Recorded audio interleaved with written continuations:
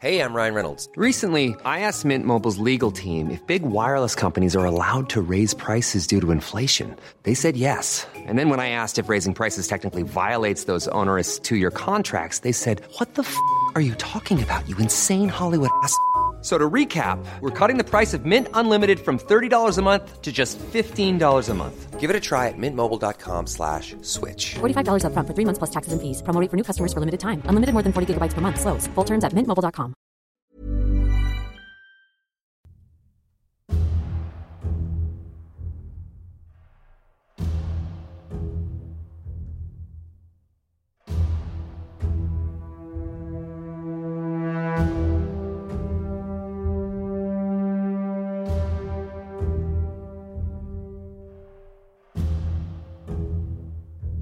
Hello and welcome to a History of Europe Key Battles podcast. This is the fourth and final part on the revolutions of the year 1848.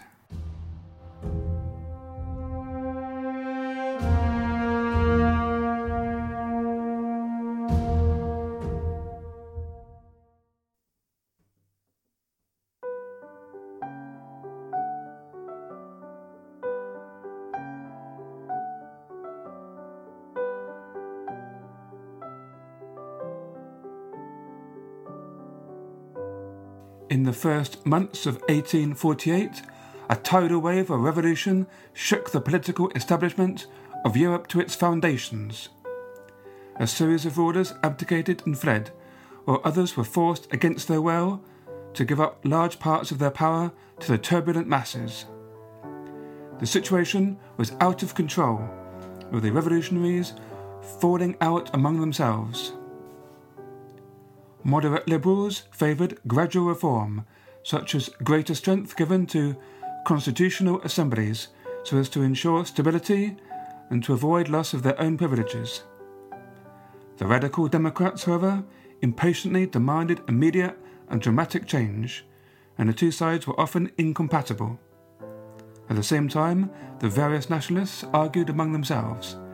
Where could one draw borders on a continent where populations were so intermingled? Nowhere was this question more complex than in Germany, where there was much debate about to what extent the Common Assembly in Frankfurt should be strengthened. Should there be a unified nation or more of a confederation, or where should its borders lie? And the other big question was how far Austria could be included. The revolutionaries in Vienna fully expected to be part of a united Germany. Yet from the Habsburgs' point of view, if Austria joined, then how would the rest of the monarchy's people fit in? And also how to resolve the rivalry between Vienna and Berlin for influence in any pan-German organisation. Some of these issues were involved in events on the German-Danish border. Here, the Duchy of Schleswig, with a Danish-speaking majority, had been joined to the German Duchy of Holstein within the German Confederation. By chance, the absolutist King Christian VIII died in January 1848. His successor, Frederick VII, was in no position to reject moderate liberal demands for a constitution. Giving in to demands of Danish nationalists, he declared the union of Schleswig with Denmark. This provoked outrage among German nationalists. So in response, the Diet of the German Confederation asked the Prussian army to invade Denmark. Britain and Russia were keen to avoid war, and they put pressure on the Prussians to sign an armistice and to withdraw her troops. War was averted, and a joint Danish-Prussian administration was established in Schleswig.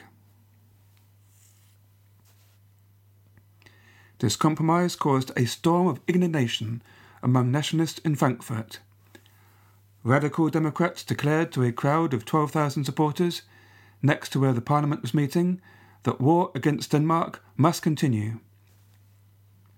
The situation got out of hand, but the Parliament had insufficient strength of arms to overcome the revolutionaries, and found themselves relying on troops from the states of Prussia and Hesse for its survival.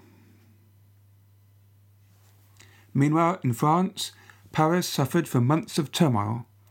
Following the departure of King Louis-Philippe, the poet Alphonse de Lamartine was appointed president of a new republic by the triumphant liberals. He led a coalition government that declared universal male suffrage, and national workshops were set up which employed huge numbers of destitute workers in activities such as road building and planting trees, paid for by the state. In the elections of the 23rd of April, the largely rural electorate, alarmed by the turmoil in Paris and angry at new land taxes to pay for the national workshops, returned a constituent assembly dominated by moderates and conservatives. The results were a disappointment to the radicals in Paris, who were concerned about a slowing down of the revolutionary movement. They pressured the government to promote democracy more strongly across Europe and to support the movement to independence of other states, such as Poland, where there was also an uprising. The government of the National Constituent Assembly resisted the radicals, and on the 15th of May, hundreds of demonstrators, many of them employees of the national workshops, feeling their democratic and social republic was slipping away, invaded the assembly to protest. An attempted revolution was quickly suppressed by the National Guard and its leaders arrested.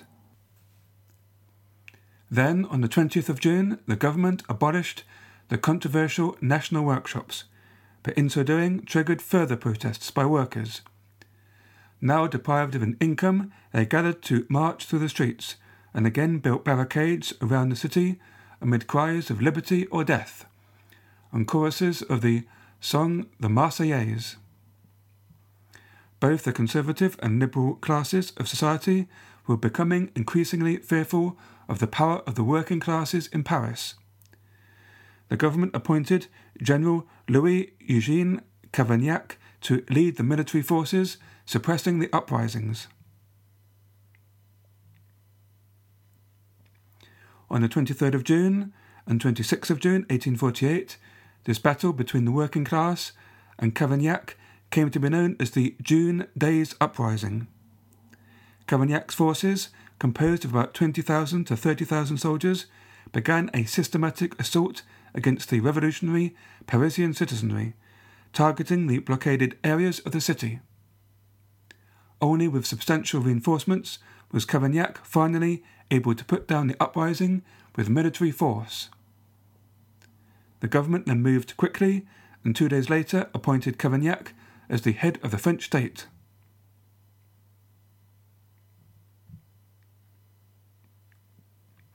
Alexis de Tocqueville believed that the June insurrection was distinct from all other uprisings because its aim was not to change the form of government but to alter the social order. It was, he wrote, not a political struggle but a class conflict. Afterwards he wrote, quote, I had suspected that the whole of the working class was engaged in the fight, either physically or morally. In fact, the spirit of insurrection circulated from one end to the other of that vast class, and in all of its parts, like blood, in a single body. It had penetrated into our houses, around, above, below us. Even the places where we thought we were masters were crawling with domestic enemies. It was as if an atmosphere of civil war enveloped the whole of Paris. End quote. Karl Marx agreed that the June days amounted to a class struggle. He wrote that, quote, as the tremendous insurrection in which the first great battle was joined between the two classes that split modern society, it was a fight for the preservation or annihilation of the bourgeois order. End quote. He and Friedrich Engels published the Communist Manifesto that February, the same month as Paris erupted. In it he argued that capitalism was expanding relentlessly, creating an ever-growing and more exploited working class that would eventually come together under socialist leadership. He encouraged communists to work together in the common interests of the entire proletariat, independent of nationality, a new geopolitics which pitted the interests of the exploited against their oppressors, which would in turn render state and national conflict redundant. The revolutionary upheavals spread further to Moldavia and Wallachia, the two predominantly Romanian-speaking principalities to the east of Transylvania and under joint Ottoman and Russian control. In April, in the city of Iași, in Moldavia, liberal demonstrators issued a list of 35 demands for reform. The reigning prince brought in the army, arrested 300 protesters, had them severely beaten, and deported across the Turkish border. In Wallachia, in June, a large demonstration toppled the local prince, and a proclamation was announced containing a series of liberal principles, including the end of capital punishment and the formation of a provisional government. However, the Ottoman government, acting under Russian pressure, sent in a military force to put down the revolt. To make sure, the Russians moved in as well. 91 revolutionaries were arrested and sent into exile, and many more fled across the border. Meanwhile, the Serbs living in southern Hungary proclaimed independence of their province of Vojvodina. Magyar troops crushed the rebellion, massacring some 300 Serbs in the town of Becce. Then they marched slowly through the province, setting Serb villages ablaze as they went and hanging many of their inhabitants, while the Serbs responded with ambushes and surprise attacks. At the same time, Croats called for their own national assembly in Zagreb. A talented Croatian officer, Count Josip Jelačić, an individual with strong monarchist and conservative views, was given active military support by the Viennese government to counter the Hungarians. This is Paige, the co-host of Giggly Squad, and I want to tell you about a company that I've been loving, Olive & June. Olive & June gives you everything that you need for a salon-quality manicure in one box. And if you break it down, it really comes out to $2 a manicure, which is absolutely insane. It's also so easy to get salon-worthy nails at home with Olive & June. The difference between how your nails used to look when you did them yourself and now with the Mani system is a complete game changer. The best thing about Olive & June, too, is it's a quick dry. Dries in about 1 minute, lasts for 5 days, and full coverage in up to 1 to 2 coats. Visit oliveandjune.com/perfectmani20 for 20% off your first system. That's oliveandjune.com/perfectmani20 for 20% off your first system. Cool fact, a crocodile can't stick out its tongue. Also, you can get health insurance for a month or just under a year in some states. United Healthcare short-term insurance plans, underwritten by Golden Rule Insurance Company, offer flexible, budget-friendly coverage for you. Learn more at uh1.com.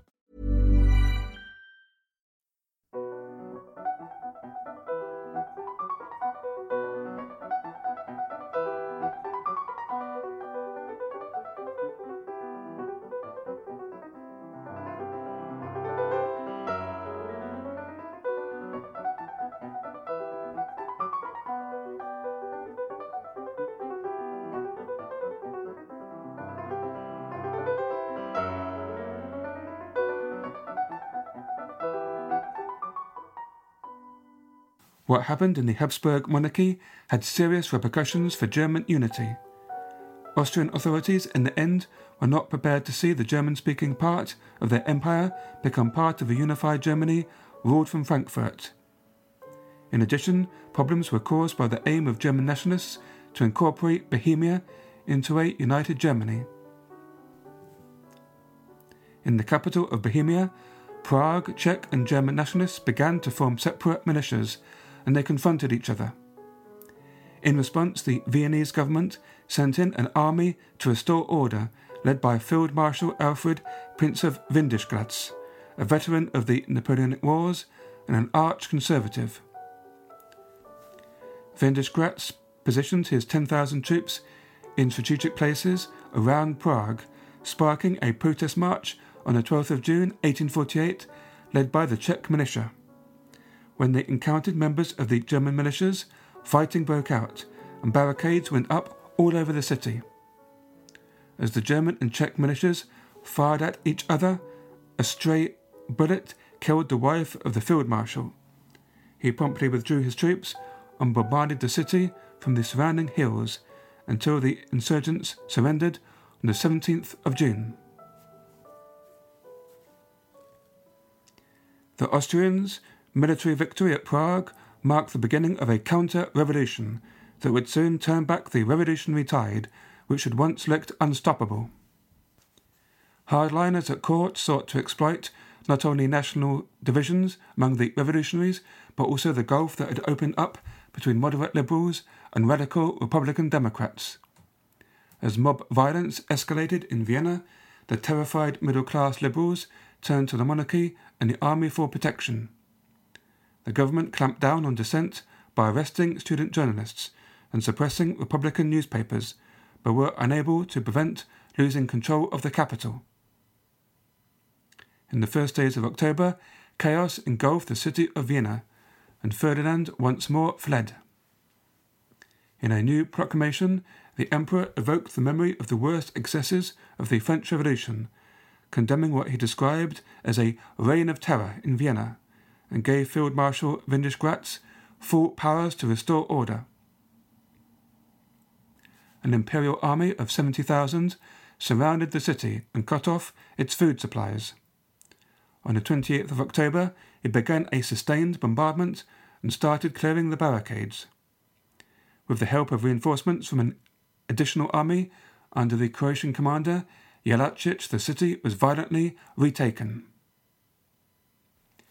The recovery of nerve by the Habsburg monarchy demonstrated not only the Austrian government's determination to keep its domains intact, but also their utter ruthlessness in the suppression of a revolutionary tide. The hapless Emperor Ferdinand was persuaded to abdicate his throne in favour of his 18-year-old nephew, Franz Josef, who would go on to remain as emperor into the 20th century. Field Marshal Windisch-Gratz next turned his attention to restoring order in Hungary, and with an army of 52,000 entered Budapest on the 15th of January 1849. The Hungarians, under the leadership of Lajos Kossuth, fought back fiercely, and on the 23rd of April retook their capital. Franz Josef and his government took the radical step of going east to meet with Tsar Nicholas I of Russia to ask for support in the struggle for order against anarchy. The Tsar was flattered by the young Franz Josef's gesture of falling to his knees and kissing his hand in supplication.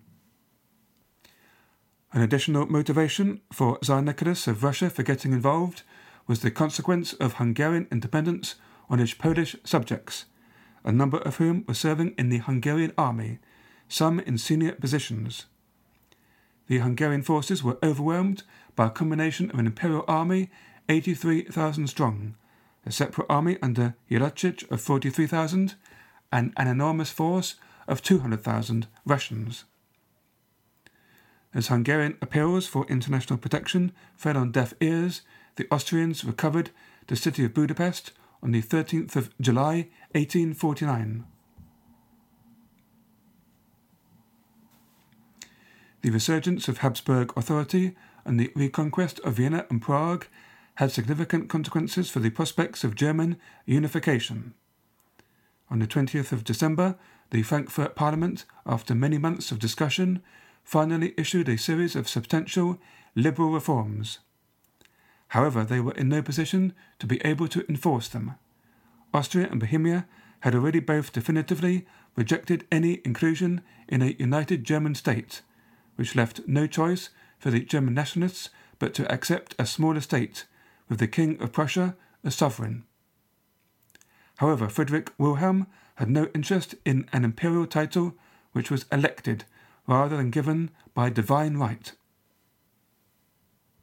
His decision to reject the constitution of a united Germany emboldened other monarchs to do likewise. Throughout Germany, the authorities began to re-establish control over the revolutionaries, as the tide of revolution decisively turned. By the spring of 1849, there were still a few pockets of opposition to Austria in Italy.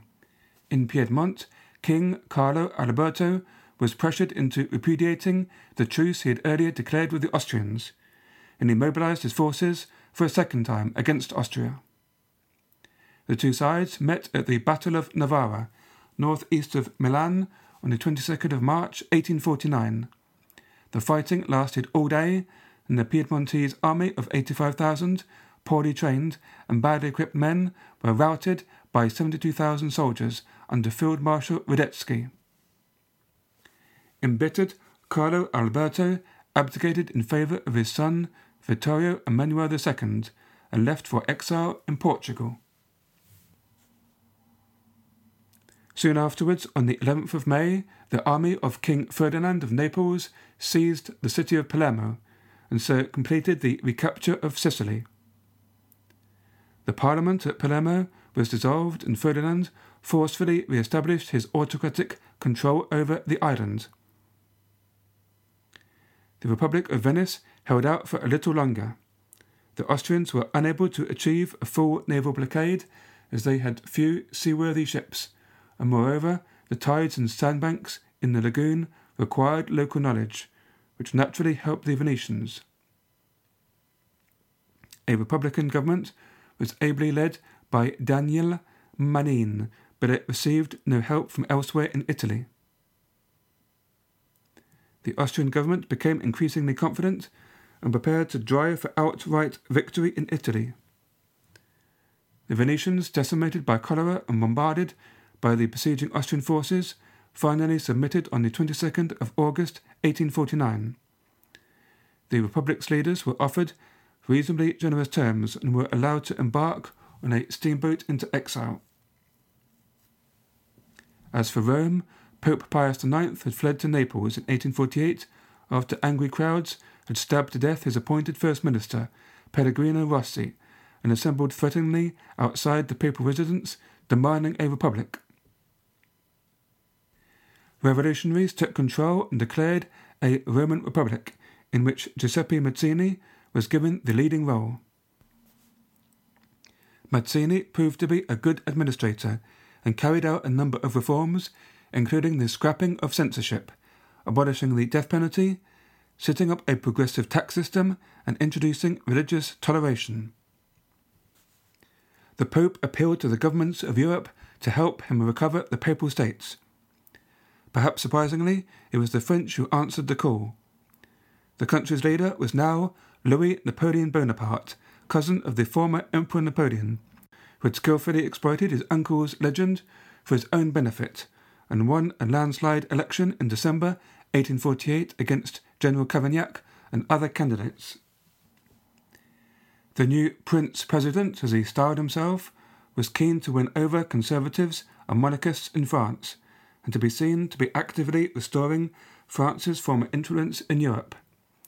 So he therefore approved the sending of 6,000 troops who landed in Naples and marched on Rome. Mazzini had been joined in Rome by the revolutionary Giuseppe Garibaldi, who had come back from exile in South America the previous August. Under Garibaldi's command, the Roman troops made a surprise attack on the French on the 30th of April and drove them back with heavy losses. Garibaldi achieved further victories against a Neapolitan army approaching from the south.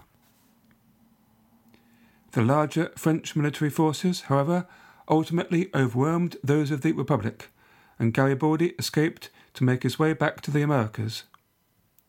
Pope Pius IX returned to power and became more reactionary, for example, re-establishing the Inquisition and forcing the Jews back into the old ghetto. In conclusion, the 1848 revolutions had been caused by deep economic problems which drove the impoverished masses to desperation and had created a crisis of confidence in government in one state after another. Rulers had been extremely cautious about changing the status quo established at the Congress of Vienna, and so had failed to respond to the subjects' economic distress and to demands for greater political participation. In the first half of the year 1848, an extraordinary, powerful wave of revolution had forced numerous rulers out of office and compelled others to make substantial political concessions against their will. But after the initial period of shock had worn off, conservatives in Prussia, Austria, France and across Europe rallied and returned the political situation to much the same as before the revolutions took place. The main reason for the failure of the 1848 revolutions, writes the author Brendan Sims, was the disunity among the revolutionaries, between town and country, between liberals and radicals, and Protestants and Catholics. He writes that in most cases the peasantry were bought off with concessions at an early stage and became a largely conservative force. This helped the established authorities overcome the middle-class revolutionaries.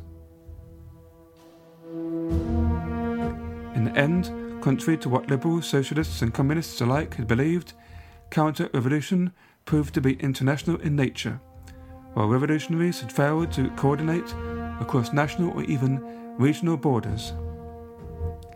Nevertheless, even when the Conservatives were back in control, they were unable to reverse all of the changes. Most governments, for example, kept some form of constitution, and liberals worked hard to defend what was left of their achievements. The events of 1848 gave millions of Europeans their first taste of politics and remained an inspiration for later generations.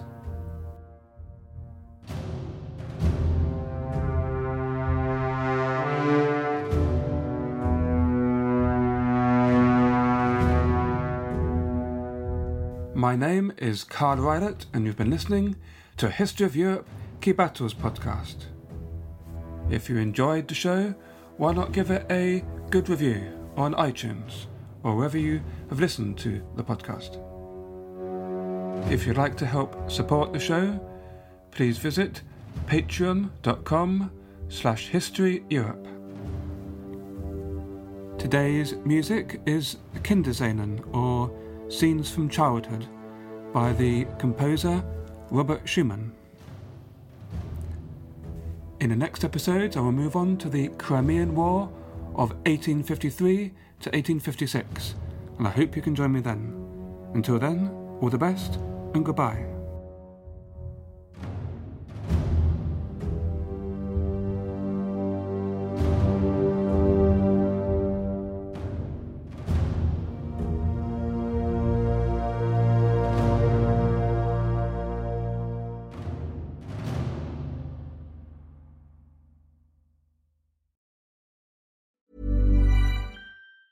Mom deserves the best, and there's no better place to shop for Mother's Day than Whole Foods Market. They're your destination for unbeatable savings, from premium gifts to show-stopping flowers and irresistible desserts. Start by saving 33% with Prime on all body care and candles. Then get a 15-stem bunch of tulips for just $9.99 each with Prime. Round out Mom's menu with festive rosé, irresistible berry chantilly cake, and more special treats. Come celebrate Mother's Day at Whole Foods Market.